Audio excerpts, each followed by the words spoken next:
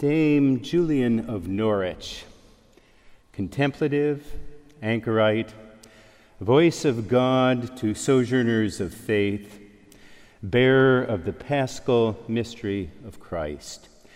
At the point of love, at the center of crucifixion, mystic, prophet, priest.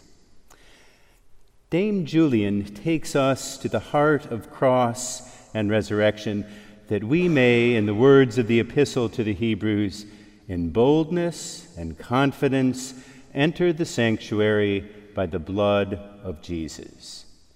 What better witness to bear us in our lives and in members as members in Christ? In boldness and confidence enter the sanctuary by the blood of Jesus. Or I would say simply, Christian faith can only be claimed and passed on by a journey that leads to the experience and understanding of what is meant by resurrection and life in God.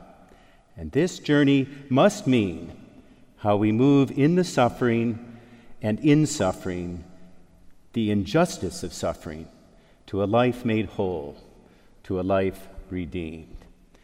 This must mean how we move from suffering and injustice that fragments life, that preoccupies and captures our attention in fear and in anger, escape or in battle, and how we move into new life where we are reconciled and live in peace, at peace. Such is Christian faith, and such is Christian life. As Jeremy Taylor and Anglican divines have said, Christian faith is all for practice. Theology is rather a divine life than a divine knowledge. Such is Dame Julian's witness, all the more so as she describes how love and the knowledge of God is given in her journey into suffering. Julian's witness is for our time.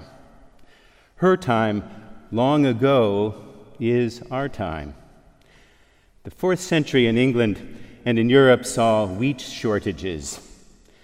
This was the time of the Great Plague, the Black Plague, which killed between 30 and 60% of the people in Europe. It reduced the total population of 450 million people by as much as 100 million people. In the chaos, the 14th century was a time of oppressive order, keeping everyone in their place. And it was a time of uprisings, of the peasant uprisings. In 1373, Julian, aged 30, was sickened in bed with fever. She expected to die, but seemingly miraculously recovered. In the midst of her suffering, Julian asked for 3 graces. The first was the vivid perception of Christ's passion. The second was bodily sickness. And the third was for God to give her 3 wounds. The visions came. She wrote them down in a short text for her own sake. And then, as a solitary anchorite in a cell attached to St. Julian Church, which is where she gets her name, she meditated on these visions for the next 15 years. Then she wrote down her long text of what has been titled Showings, or Revelations of Divine Love. Julian's journey into God is to journey with Christ and in Christ, to feel in her body dying into life into God. This is what is proclaimed in our readings from Hebrews today. That is what we say in our celebration of the Eucharist. And this is what we long for, dying into life in God. If we forget the suffering that surrounds us in the plagues of our times, in failed states that send refugees across the world looking in vain for those who would welcome them, in tribalism of race and places that divide, in oligarchies and kleptocracies that enslave, in ecosystems that collapse and destroy, if we turn our heads, our faith is in vain. We die into God and live unto ourselves. And there is no health, literally wholeness. There is no health in us. Julian spoke of herself as illiterate, probably in not speaking and writing in Latin, the language of those who rule. Julian spoke little of the Trinity. God's power and wisdom were, in the face of evil, beyond comprehension. Instead, she meditated on Christ as Savior, on love that gave life and bearing suffering. Her meditations were not given in the mind apart from the body. Suffering in her own body, like an athlete training, denying pleasures, simplifying life, she sought to live into suffering that she might live into the love that Christ bore in his suffering. But if we instead focus above all on the grand scheme of things, if we focus above all on principalities and powers, we focus on the effects of wickedness, of violence, of accident and illness. In this, we stretch our souls out in time and seek to make sense of time. We do a calculus to seeking to make sense of suffering. We seek to square the circle that would make suffering fair, equitable, and not arbitrary.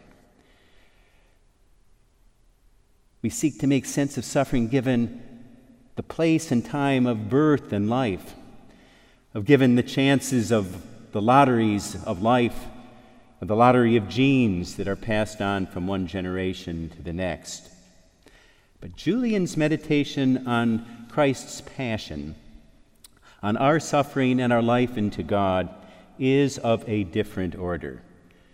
Instead of making sense of time and meditating on the wounds of Christ, she writes, I saw God in an instant, in a point. That is my understanding, and in seeing this, I saw that he is everything. Point, P-O-Y-N-T-E, is, in 4th century England, means a point of space, a point of time. The point of seeing that allows Julian's insight is her focus on the cross as an extravagant gift that situates every space and every moment. To bear suffering in love is to love without forethought and without afterthought. This is the love that comforts the newborn child, dances with children, cares for the sick, stays with the dying. This is the love of God that is the love of the Good Samaritan and the father of the prodigal son. This is the love that gives thanks to love received and returns love in giving thanks. This is love incarnate, living in the flesh, embodied, freed from the bondage of the mind. Here, as elsewhere in these short reflections, Amy Laura Hall, who teaches theology and ethics at Duke Divinity School, has been most helpful in her recent book, Laughing at the Devil, Seeing the World with Julian of Norwich. She begins her book with the quote from chapter 13 of the long text. I saw our Lord scorn the devil's wickedness and set him at naught. And he wants us to do the same. At this revelation, I laughed heartily, and that made those who were around me laugh too, and their laughter pleased me. I wished that my fellow Christians had seen what I saw, and then they would all have laughed with me. But I did not see Christ laughing. Nevertheless, it pleases him that we should laugh to cheer ourselves and rejoice in God because the fiend has been conquered. scorn the devil, laugh in the midst of evil, sing that the fiend has been conquered? As Amy Hall reflects on her own life, in Christ, in his suffering and love, knowing her life, Dame Julian lost her fear, found her voice, opened herself. Or we should say, in love her fear was conquered, her voice was given, herself was drawn out. This is given in what is inseparable, suffering and love. This is known only in time, in the journey of cross and resurrection. This is given in the remembrance of Christ. Do this in remembrance of me, in thought, in mind, in act, in worship, in Eucharist, in life together.